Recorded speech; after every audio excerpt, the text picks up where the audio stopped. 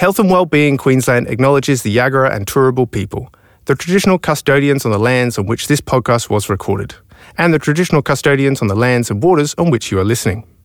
We pay our respects to the Aboriginal and Torres Strait Islander elders past and present, for they hold the memories of the traditions, cultures and aspirations of Australia's First Nations people.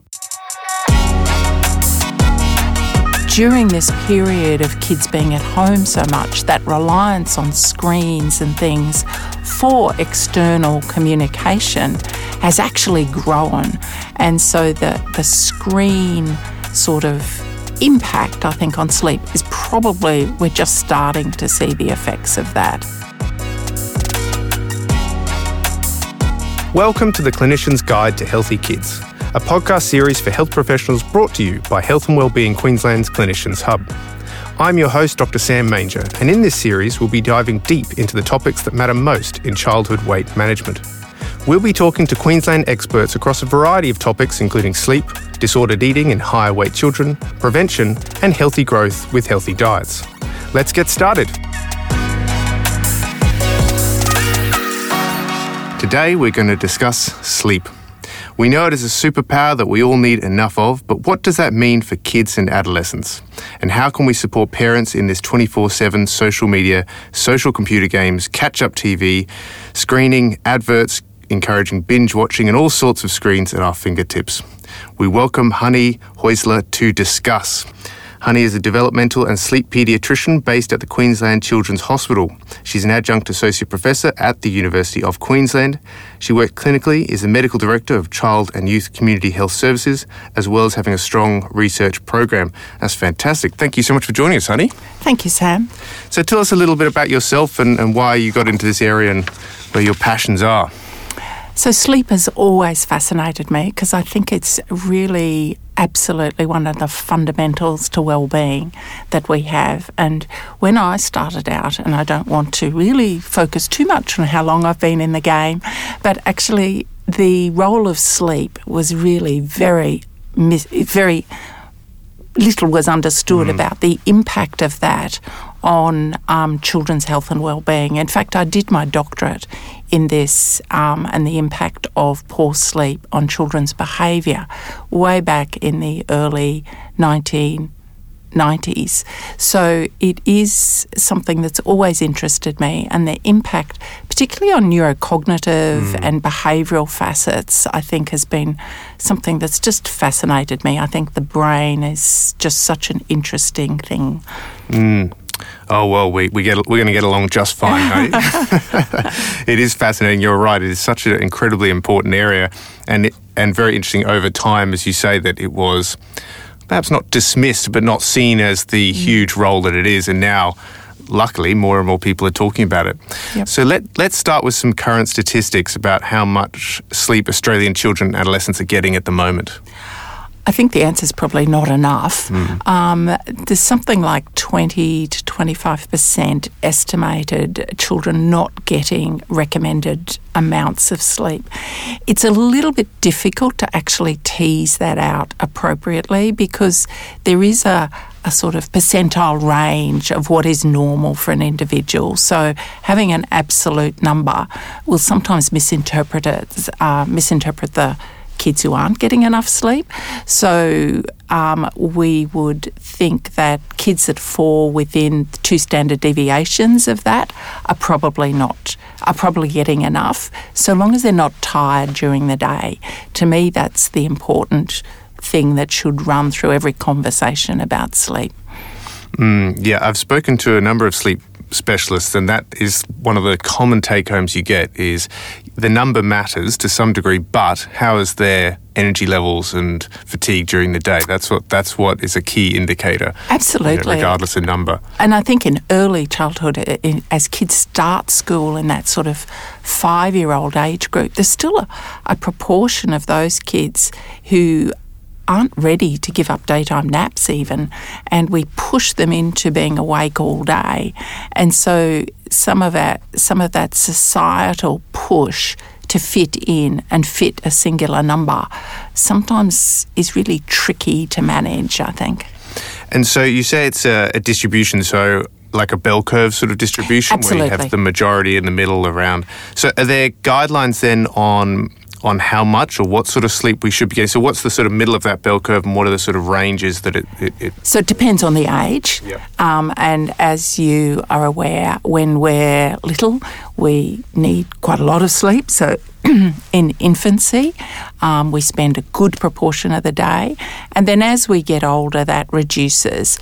And we have what we call biphasic sleep, where we have a daytime nap. So we wean from frequent sleeps to biphasic sleep, where we have a nap during the day, and then into monophasic sleep, where we have a single sleep period during the day.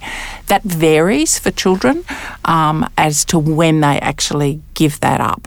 And when we think about that bell curve, there will be kids who still need 10, 11 hours of sleep in primary school, and there'll be other kids where 8 is probably okay. But it is primarily about the daytime function. So there might be a child who's getting 10 hours of sleep but still needing a sleep during the day. So that's when the sort of red flags start to arise. But if you've got somebody who's sleeping 8 hours and they're not sleepy, coping fine, no problems with school or academics or focus or mood, then that's probably okay, and we wouldn't chase it too hard. And what about up to adolescence and secondary school? Because there's also the concern about the phase shift that occurs in the sense that they naturally prefer to go to bed late, wake up late, and school doesn't quite suit that very well sometimes. Yeah, so I think that it is a real issue in adolescence, and we think that part of the difficulty in adolescence is a decrease in their sensitivity to sleep pressure. So when we go off to sleep, some of it is our circadian rhythm and our ultradian rhythm, which is sort of the hour and a half, 2 hour timing. But then sleep pressure is a key focus of that. So how long was it since you last had slow wave sleep or deep sleep? And for adolescents, their sensitivity to that is less.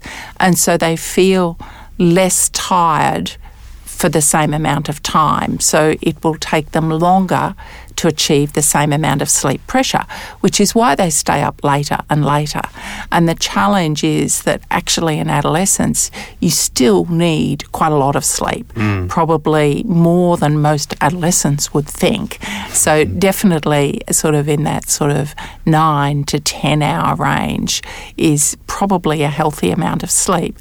The challenge is if you're not feeling sleepy and you've got lots of school and academic pressure and homework pressure and trying to have some downtime, it actually really impacts on that lead up to sleep and contributes somewhat, I think, to them not accessing sleep or setting up good routines to get off to sleep and manage that reduced sleep pressure, which is hard to manage for some kids. Some kids are affected worse than others, but it is a really difficult thing. I try and take away from adolescents that sort of concept that they don't want to go to sleep and it's all about them just misbehaving and not wanting to go to sleep, because in fact it is a real thing, that lack of sleep pressure. So when you describe it like that and talk to them about managing sleep pressure, it's often a little bit less stigmatising and sort of in terms of a voluntary control thing. Yes, yep. And so that can be an easier way to approach that conversation with an adolescent who's really struggling to get off to sleep at the right time. Yeah, that is fascinating. Because 9 hours for an adolescent is still... That's a fair chunk, and if they're getting up at, have to get up at 6:30, say, or 7 o'clock for school, that means they need to be in bed by 10, and I don't think that there's many adolescents. No, absolutely. Going to bed cleanly, as it were, in the sense of just straight to sleep without having any distractions. Absolutely, Like I think by it's 10. Really tricky for them. Yeah. So that sleep pressure you mentioned is the sort of adenosine drive and other sort of factors that sort of play into the physiology there. And when you look at the data over years that's been collected, the amount of slow wave sleep drops quite sharply in that sort of early adolescence, so that 12, 13, sort of age group, and that's where we start to see most of the problems. Usually by the time kids are a bit older, they've got more into the run of things, but that sort of early high school, thing is really problematic. And unfortunately for our 12 and 13-year-olds these days, they're dealing with a lot of societal peer pressures, things going on at the same time. Year 7 being in high school, year 9, teachers will all tell you these are the really tricky years in terms of getting kids through that. So the sort of peer stuff, the mood stuff that can go on, getting good quality sleep to be able to get yourself through that is really, really important. So that's perfect, because it takes me to my next question about what is impacting child and adolescents' ability to sleep most. And you've mentioned a number of factors there, but there is obviously some biological factors there, as you said, a sort of insensitivities to sleep drive and sleep pressure through adolescence. But then there's a lot of socio-cultural factors there. There's the schooling, there's the, as you said, the pressure to go to kindy and prep and not have that nap so much during the day at age 5. And so there are varying factors there that are impacting sleep. But what else are the sort of big factors that you see as an expert here? I think the big factors are often that sort of anxiety, sort of trying to rehash and sort through things in your mind for many kids. And I certainly deal with a population of people who have lots of challenges in development and anxiety about how things are going to happen and what have you. And so that in itself can be really problematic. So those kids are a little bit anxious. And, I strongly believe that since COVID's been here in the last couple of years, that has actually increased. And the numbers of kids who are finding it really difficult to get back out into the world, I think does impact on sleep. And I think really, and this is probably as much personal experience as anything, that during this period of kids being at home so much, that reliance on screens and things for external communication has actually grown. And so the screen sort of impact, I think, on sleep is probably, we're just starting to see the effects of that. The challenges with screens are really difficult. There is this sort of impact of white and blue light on melatonin production, which we know exists. How much we get from a screen and how much it really impacts, we're not entirely sure whether that's clinically significant yet. It's probably that there are some people who are more sensitive than others. But people are exploring now very much the role of engagement of what you're doing on screens, rather than actually it being solely a blue light issue.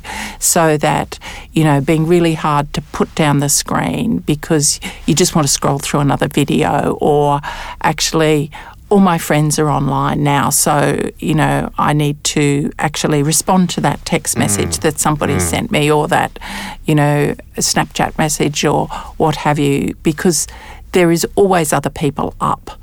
And I think, that where people have become less used to going out of the house and seeing people and having face-to-face interactions, that reliance on technology for your social interactions, I think we're just seeing the tip of the iceberg here.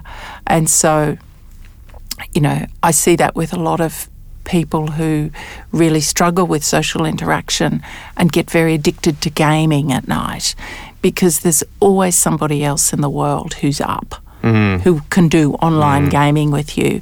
And if you struggle socially, you might perceive these people as being your friends, and it's a social interaction for you as opposed to a pure addiction, and then it becomes an addiction. So it's a really complex sort of thing to try and tease out.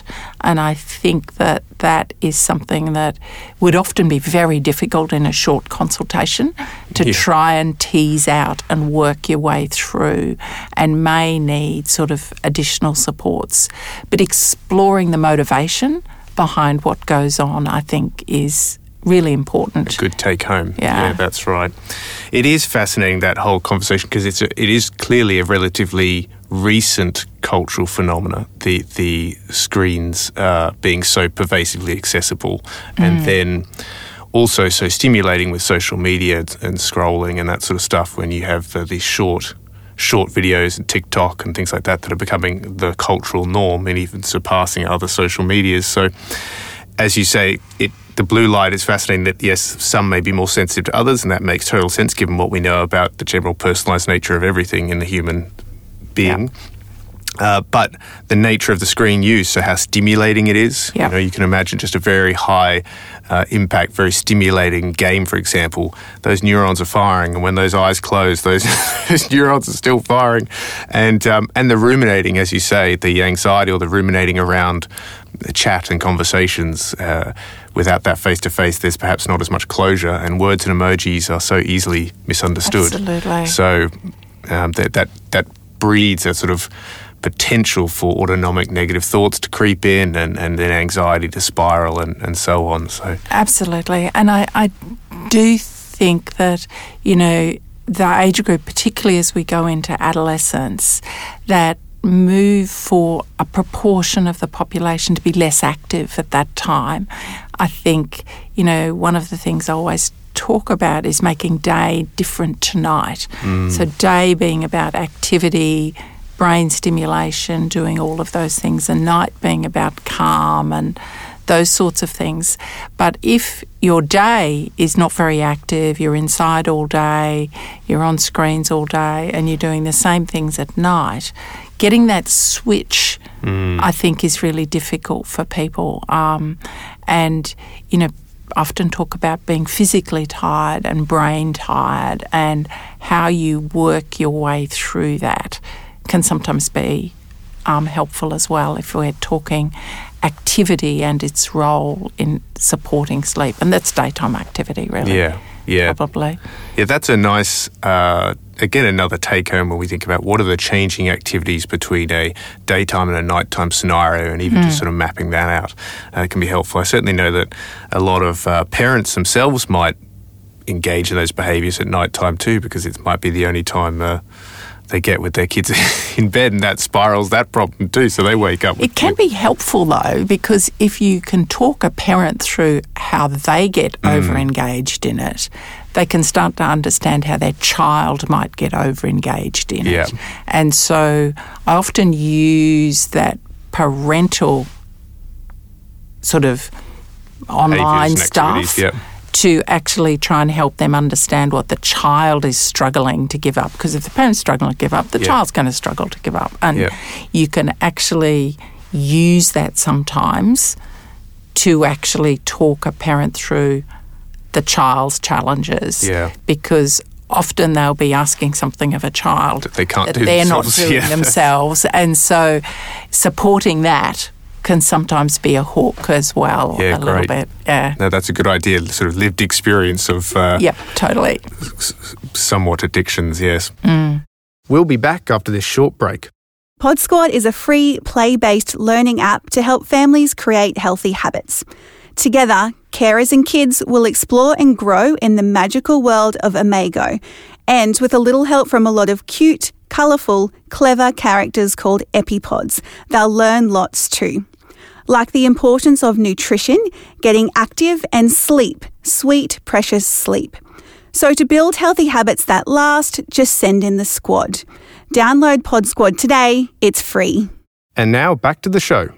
And so now we mentioned what the impact, what happens to many children, most children, if they can't get enough sleep. And we've highlighted one there being sort of daytime somnolence and fatigue being a key one. And we've also touched around a few other things. And I'm curious to know what are the other symptoms that can flow on to. You mentioned your PhD was in behaviour. And so that can be one of those tricky ones where I've, as a GP, I see it a lot, where children present with behavioural difficulties in school or attention problems or etc. at home. And yes, it could be something like ADHD or some concern like that, but you've got to check sleep first. You absolutely have to check sleep first, because there's been a number of times where you fix the sleep, inverted commas, through one means or another, and their behaviours, drastically improve. So clearly in younger children, they're not going to come up to you and say, I'm tired. Well, they might, but more likely they're going to sort of be emotionally dysregulated in some way. Yeah. I think there's fairly good evidence, really, that poor sleep impacts mood, impacts focus and attention and regulation, and I think that's pretty clear in the evidence these days. What is less clear is the impact on learning and the impact on neurocognition, in terms of, cognitive abilities. That may be a time factor, maybe it's a exposure sort of factor, but it is probably more that impact of focus, attention, concentration, hyperactivity. As most of us who are parents will realise, kids are busy when they're tired. They move more and they're trying to stay awake. Or they may watch TV and things like that because they're getting fast input, so it's keeping them awake. Yeah. And so thinking about those sorts of things in terms of trying to determine whether a child is tired during the day. And again, I often bring it back to the parents. They're saying their kid's having more tantrums or what have you. And I say, well, how do you feel when you haven't had enough sleep? And most people will agree they've got a short fuse, they're less happy with stuff, and you can start to talk them through why sleep might be important in impacting on their child's behaviour a little bit to try and get that motivation for modification of sleep behaviour and sort of time. What isn't really clear always is the whether it's amount of sleep or fragmentation of sleep that is having the biggest impact on that. So the jury's still out a little bit on that sort of stuff. That's very interesting, and very interesting to hear what comes of all of this. Is there much evidence around impact on development? So there is a little bit out there, but it's still a little bit sort of, there's some that say yes, there's some that say no. It's very complex, obviously, as well. Most of it's still around obstructive sleep apnea. In terms of behavioural intervention and development is less certain, I think, But remember to learn and do all those sorts of things we require in development.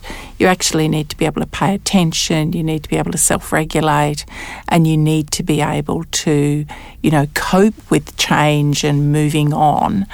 And when you're tired, that's not very easy to do. So is it those things that is having an impact on the development, or is the poor sleep having an impact directly?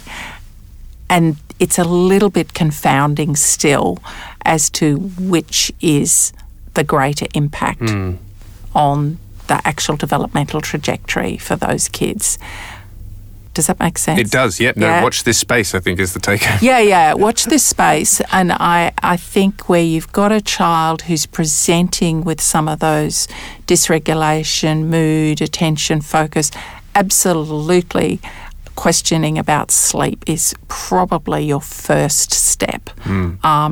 The challenges are that if we've got someone who has a disorder of hypersomnolence per se, actually what we do is we use stimulants to manage that. So it gets a bit confusing sometimes for families to be able to understand sort of what we're doing and how we're treating it. And the reasoning, yeah. Yeah. Now, on the other end of the spectrum, what happens if a child sleeps too much? Okay, so if a child is sleeping too much, there are what we call disorders of excessive sleepiness. So DOES, which is what we would call them, as opposed to disorders of initiating and maintaining sleep, which is where they're not getting enough.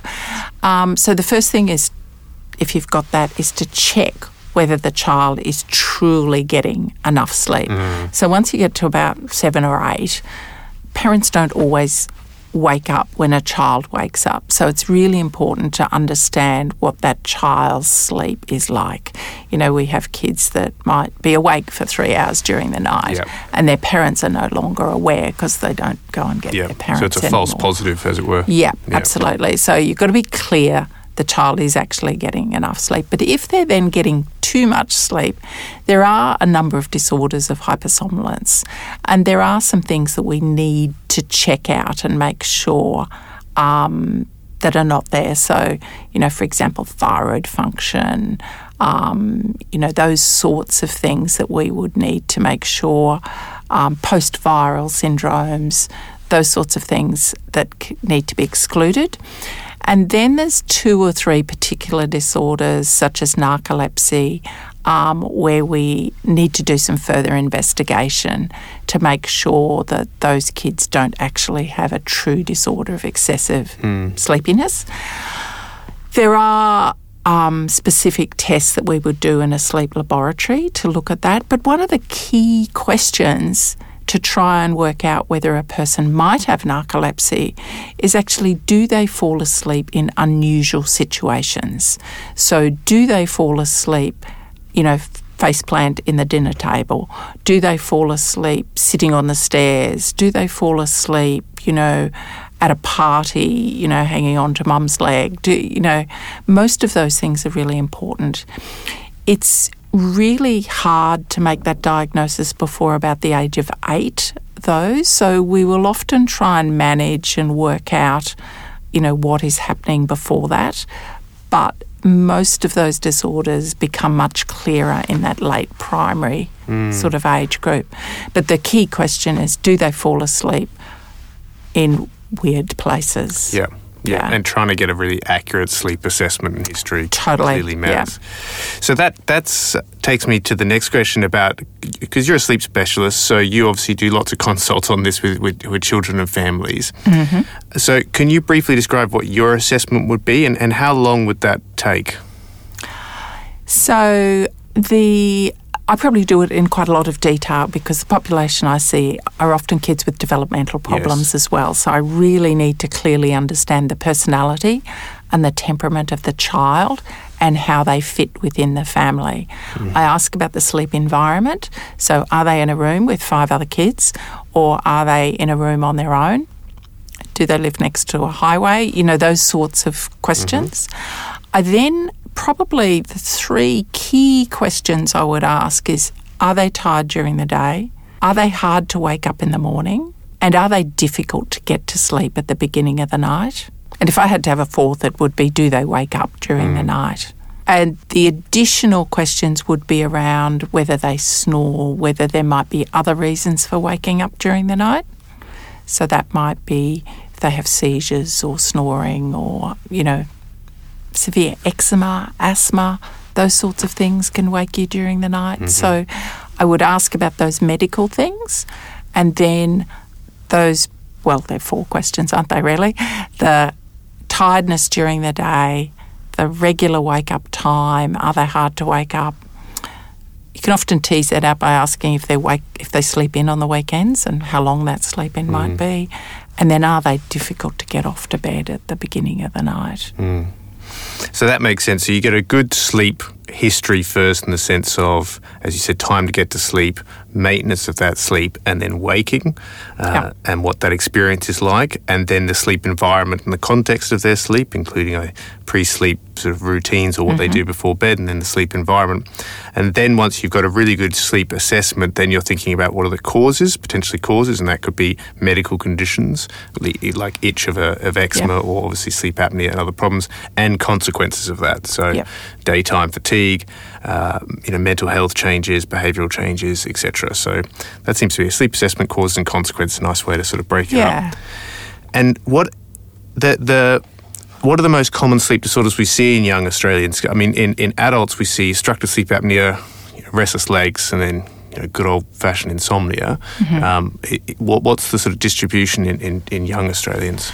So in young children, there's often a lot of obstructive sleep apnea in that sort of 4 to 6 age group when their tonsils are at maximum size, but about 80% of those are cured by getting their tonsils out. So that aside, we often see things like limit setting disorder where children will come in and out of the room quite a lot. Now, whether that's related to what translates to insomnia in adulthood is a little bit of a question, but setting clear limits can be really helpful.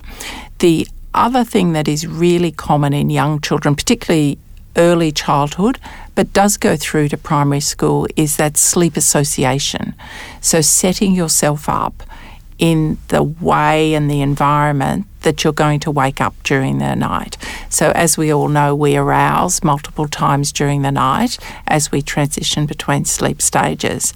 And for most of us, when we arouse, we sort of open half an eye, everything's the same as when we went to bed, goes back to sleep, and that's pretty normal. However, when kids fall asleep on a couch with the TV on, mum and dad around, and then get transitioned to a room where nobody else is around, and they wake up for their first arousal, and it's dark, there's no noise, no parents around, all of a sudden they're fully awake. Yeah. And they need to recreate that situation to be able to get back to sleep. And so these are the kids who might fall asleep in mum's and dad's bed or cuddling up to them, and then come in all night wanting to sleep with mum's and dad's bed. And the parents might try to get them back to bed, but then eventually give up because they're exhausted themselves. Yes. And so you get that reinforcing of that behaviour. So that sleep association of the conditions that you need to be able to go off to sleep is really, really key to set that up well right in the beginning. And the sooner you can do that and work with it, the better. So there might be times when you need to be with your child, or the child needs to be with a parent to go off to sleep if they're unwell or something. But as soon as they're well, it needs to go back to the same sleep association. So going to bed in their own bed, going to bed with similar lighting, similar settings, lighting. Yeah. These people that use music to get off to sleep, well, actually that music needs to play all night. Exactly. Those sorts of principles are really, really key. By the time the parents get to a sleep specialist, however, they're exhausted. Yes. Because they've been trying to push back against this forever. And so what we would generally do there is get the people to set up the beginning of the night really well and just go with the flow for the rest of the night. Yeah. So really manage the beginning of the night with routine, sleep environment, set up the night as you mean to go on, and see how that goes. That can be really tricky as you're adjusting that sleep association, so getting a parent out of the room. Often parents will get to the door and then it becomes really tricky, so we might use something called a checking in method, where the parent goes out, comes back, goes out, comes back, so that the child gets used to the parent ducking out for a bit, and eventually you extend that time and the child will fall asleep. So there's lots of really key little tweaks you can do that will actually start the beginning of the night in the right way as you're trying to get that sleep association right, to not involve a parent waking up other people, all of those sorts of things. That's some fantastic tips. So you mentioned this, I'll just surmise a few, but you mentioned the snoring, and we have to check those tonsils. So you got a child with behavioural concerns, mood concerns, or daytime fatigue. Open the mouth, look at the back of the throat, number one. Make sure there's no giant tonsils there obstructing their sleep. Tonsils and nose, actually. And adenoids. Yeah. Yep. Be careful of those. And sleep associations being very important, especially to try and anchor that well and establish that well at the beginning of the night, and then see where it takes you. But setting them up in the environment, in the setting where they're going to ideally stay the whole night at some point. So this takes us to sleep hygiene, because this is a term that is used a lot. So I was wondering if you could just define this a little bit for us, and you've already given us a raft of quite practical goals to work with around sleep environments, sleep associations, and then obviously some things to keep an eye on. Are there any other high-yield sleep hygiene practices that you find just foundational to good sleep? I think the biggest things are having a routine. and making sure that you don't have bright lights on. So the dim light is really key. Having calming activities, and calming activities don't include, loud music or action movies or those sorts of things. They need to be calming. So they might be, playing cards or reading or something that is much calmer. Some of those children that are really busy still, as they get tighter, they get busier.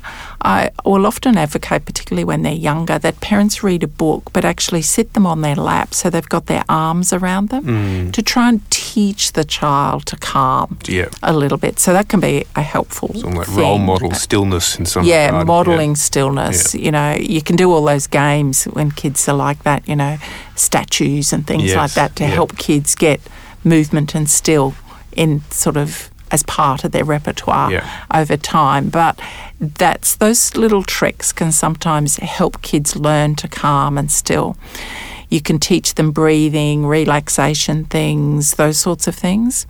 But one of the key things we're learning more and more is actually the wake-up time is key, and setting a key wake-up time and everybody sticking to that.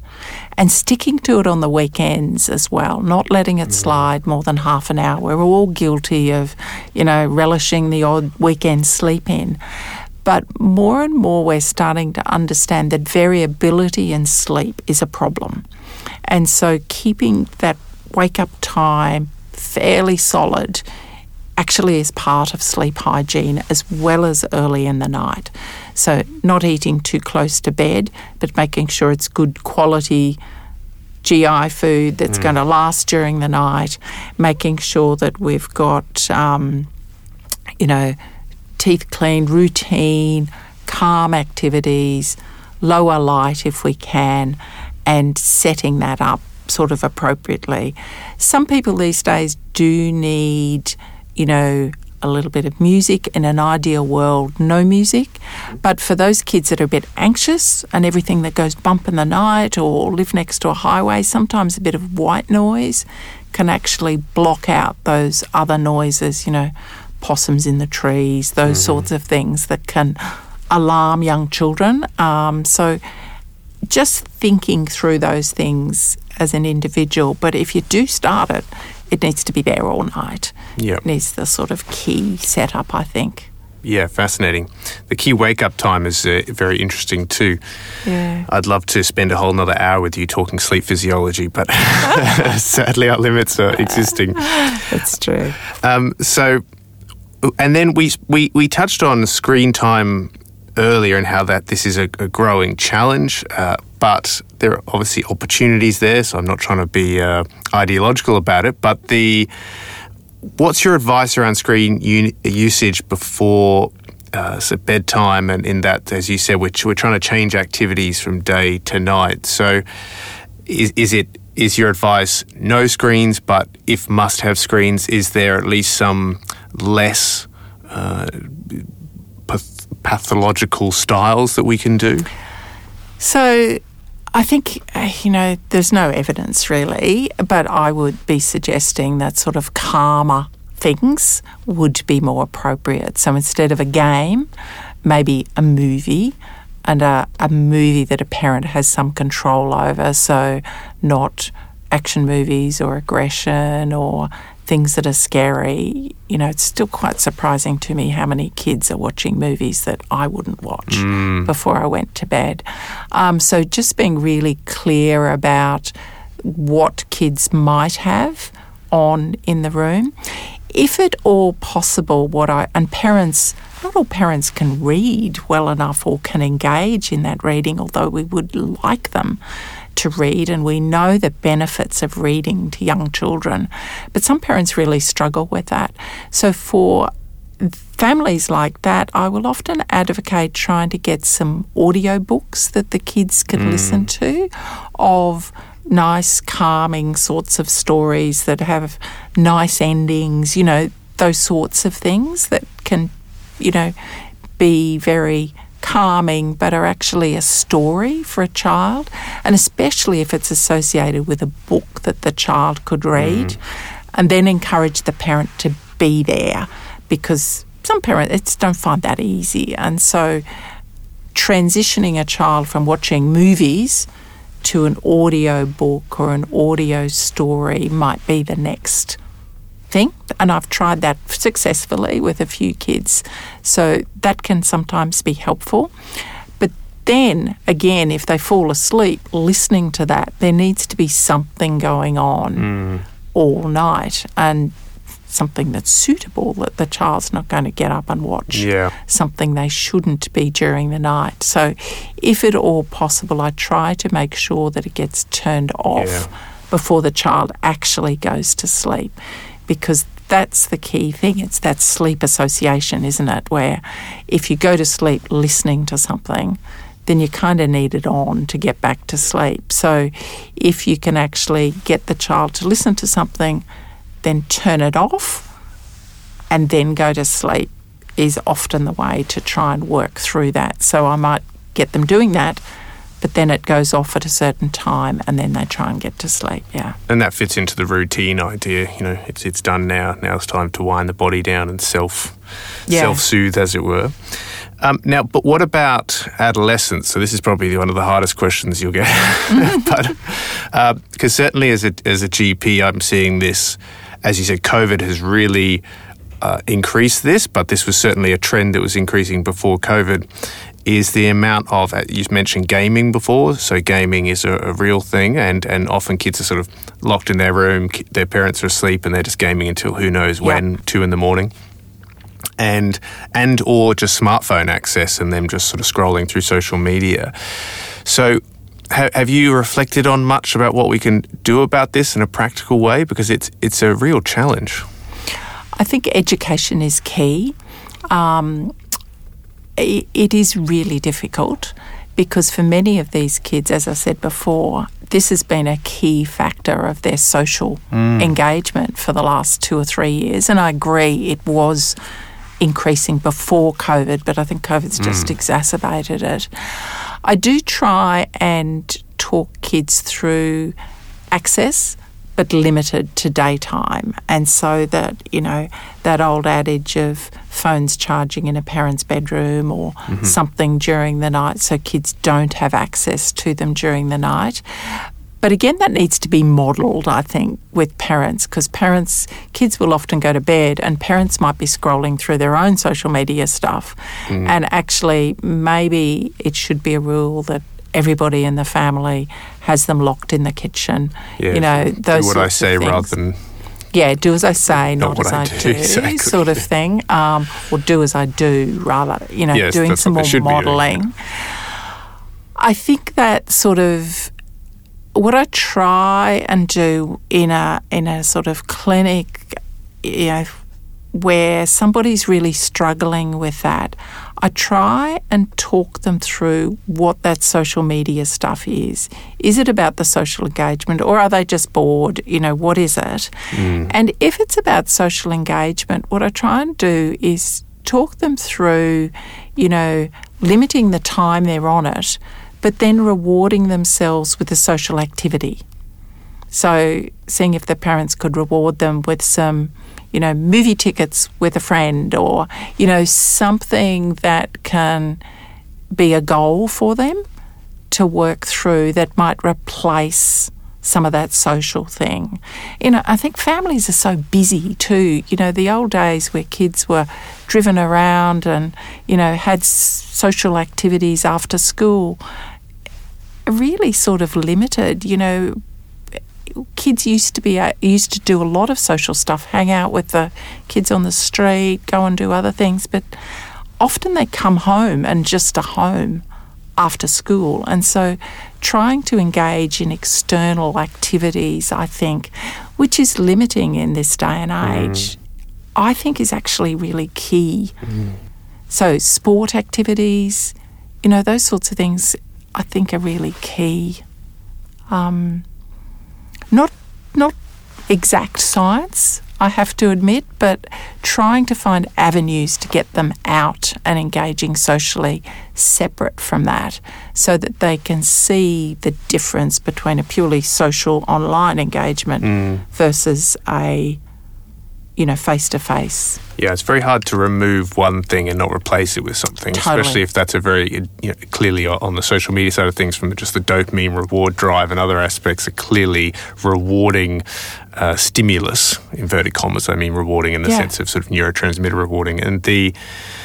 But you've got to replace it with something that is in at least as engaging, and ideally more so because it's face to face, but it is, as you said, it's common sense to some degree, returning to those roots of health, social engagement, good physical activity, so that as you said, that's a clear daytime activity, nighttime we're winding down, so it makes a lot of sense. We'll be back after this short message. Unhealthy weight is one of our greatest public health challenges. 2 in 3 Queensland adults and 1 in 4 children live with overweight or obesity. We need to shift the dial. That's why Health and Wellbeing Queensland has created Clinicians Hub for you, our clinical workforce. Clinicians Hub is a digital ecosystem of initiatives, resources and tools, including this podcast series, for multidisciplinary health professionals to support best practice prevention, identification, treatment and management of overweight or obesity, and it offers a variety of clinical tools and training to help you transform health for children, adults and families. Find out how Clinicians Hub can help you at hw.qld.gov.au/hub. And now back to the show. Now, are there any red flags that we've missed in our conversation that you think that listeners who are healthcare professionals really need to keep an ear out and an eye out for? I think some of the red flags are that falling asleep in uncontrolled places. I think that absolutely needs to be sort of managed. I think red flags with obstructive sleep apnea, particularly with increasing weight in young children, I think is really important. When I started doing sleep medicine, we didn't have as much obesity and we saw a different profile of obstructive sleep apnea. But as time's progressed, we're seeing much more of that adult obstructive sleep apnea, obesity type of driven picture. So I think that is one thing that is a real red flag for us. And they're probably the kids that do need to be really referred so that we can actually manage the obstructive sleep apnea to allow that person to be much less tired, to actually be able to action some strategies. Because if you're overweight, you've got obstructive sleep apnea, you're tired during the day, your chances of being able to manage that and manage intake and manage activity are probably markedly reduced. And so that to me is a really key red flag if you suspect there's obstructive sleep apnea. Other medical things need to be managed, so those sorts of things we talked about, such as severe eczema. And then probably that falling asleep during the day. The other thing I'd be really sort of keen for us to try and get on top of really early is where there's that increasing difficulty in getting someone off gaming, because I think if that's really entrenched, it is so hard to move. So the earlier we can get on top of that, the better. Fantastic. Now, you mentioned there around a few indications for referral to a sleep specialist. Yeah. You said there around some cases of obstructive sleep apnea where there's also comorbid metabolic or higher weight concerns. What are the other, and narcolepsy being another one, as you say, daytime falling asleep in odd places during the day would be a very clear indication for a referral.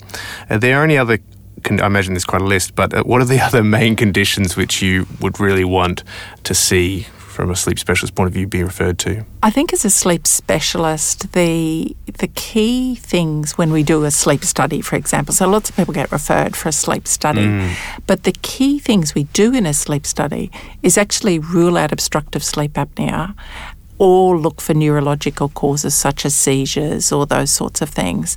But if it's more about getting off to bed, frequent waking, that's probably not going to come out in a sleep study.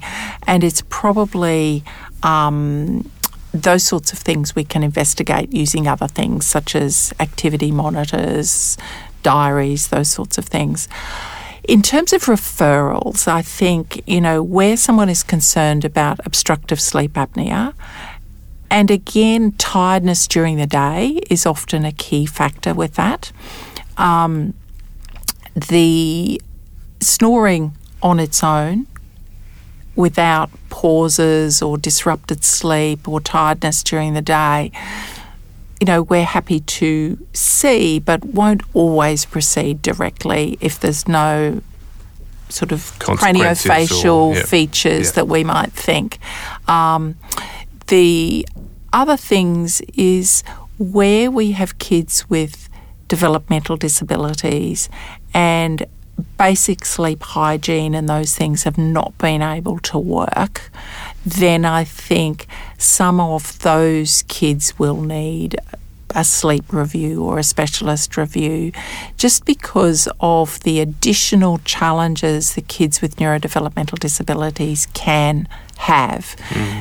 We still apply the same sleep hygiene and the same management strategies, but they can be a little bit more resistant to those strategies and sometimes need a little bit more adaptation of the basic premises of sleep hygiene to be able to get some traction on the sleep difficulties that those kids have.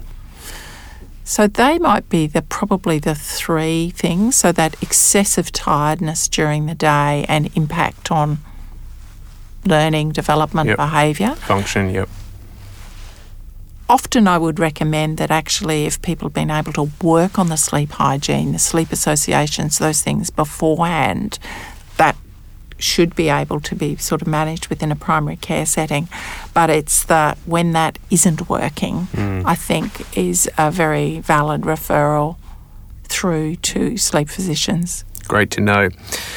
I might be opening a can of worms here, but do you, if you mentioned activity overnight, so actigraphy or actigraphs, do you ever use those? Because there's loads of devices these days. I know they're for adults, primarily rings and watches and phones, obviously, and other aspects that you can use to monitor sleep. And I know that there are pros and cons to those and varying degrees of accuracy and all that sort of stuff. But are there any, do you ever use it for children to see? And if so, what devices might you use? So there are activity monitors that are validated for use in children, and we do use those, mainly for total sleep time, sleep onset latency, those sorts of things. They're quite reasonable when compared against PSG. So we will use those. When you use commercial products, there are varying degrees of validity. So if that's all you could use, then you would use it but take it with a grain of salt. If they put up something that was particularly alarming, you might have a look at it. But you would potentially look mainly for change within an individual rather than comparing their results to everybody else's. Does that make sense? Makes total sense. And a trend, so their actigraphy looks like X, and that might demonstrate some concerns, and that may correlate with your sleep assessment, say frequent waking or something like that. And then you say, okay, now let's do an intervention of some sleep hygiene, association management things, and now keep monitoring. Oh, we're seeing improvements. So we know that we're probably making a difference, or we're not seeing improvements. This might be time to refer off or something like that. And sometimes I'll use it, where somebody might be remote and the mum's got a Fitbit or something like that, so you pop it on the child overnight, mainly to check and see if there's a large wake period. And so what you might find in a 8 or 9 year old is that they might have 3 hours awake during the night the parents aren't aware of. And while we don't necessarily always take that as gospel, it would warrant further investigation if that was there. So I might use it as a bit of a screener. But don't With a grain of salt. With a grain of salt. With a few grains of salt. Yeah. We do, where people are concerned about potential obstructive sleep apnea, we will often use an overnight oxygen run to look at clusters of desaturations in REM, which is pretty characteristic of obstructive sleep apnea. So that we might use in some circumstances to try and prioritise or try and figure out whether they're going to fit into a more severe category of obstructive sleep apnea. So we will use those occasionally, but that's done from a sleep clinic per se, yeah. And you mentioned there around patients who are in potentially rural or remote situations, they might just use what they can get. So obviously Queensland's a very big place and there's lots of rural and remote communities. So if they don't have a sleep specialist visiting or in the local area, what's the advice for them? Do you do a lot of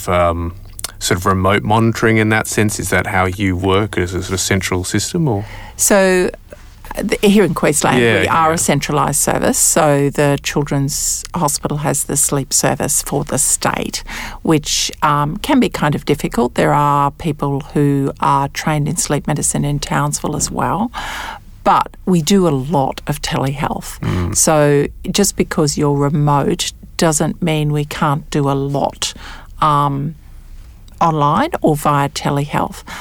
I often prefer to work with local clinicians, mainly to try and support them in understanding what's going on, but also so they can look in the mouth and look in the nose and things for me. So if they've already done that, then I'm often happy to telehealth to families. Unfortunately, the internet access is not always fantastic. So in those sorts of circumstances, I really advocate for telehealth to the local hospital, because that will often work quite well. So I do regular telehealth every clinic I do around the state. So that rural and remote should not be a barrier to seeking access or to referral at all. Great to hear. Now, my last question, thank you so much for your time. What resources do you recommend that are for health professionals or the public that you find just consistently reliable, whether it's online things or handouts or courses, things like that? So probably the two go-tos for the Australian context are probably the Raising Children's Network has a number of sleep handouts that are good for primary care and for families. And the Australian Sleep Association has a number of resources on their website that can be particularly useful, particularly around strategies for management as well. The American Sleep Association has some strategies as well, a little bit Americanised, so they sometimes jar a little bit for Australian context, but those are probably the three go-tos that I would use, particularly the Raising Children's Network as handouts for management for families. Wonderful. Yeah. All right, well, thank you so much for your time today. It was an absolute pleasure and very interesting to learn all that from you. So, yes, thank you once again, Honey. No problems. Thank you.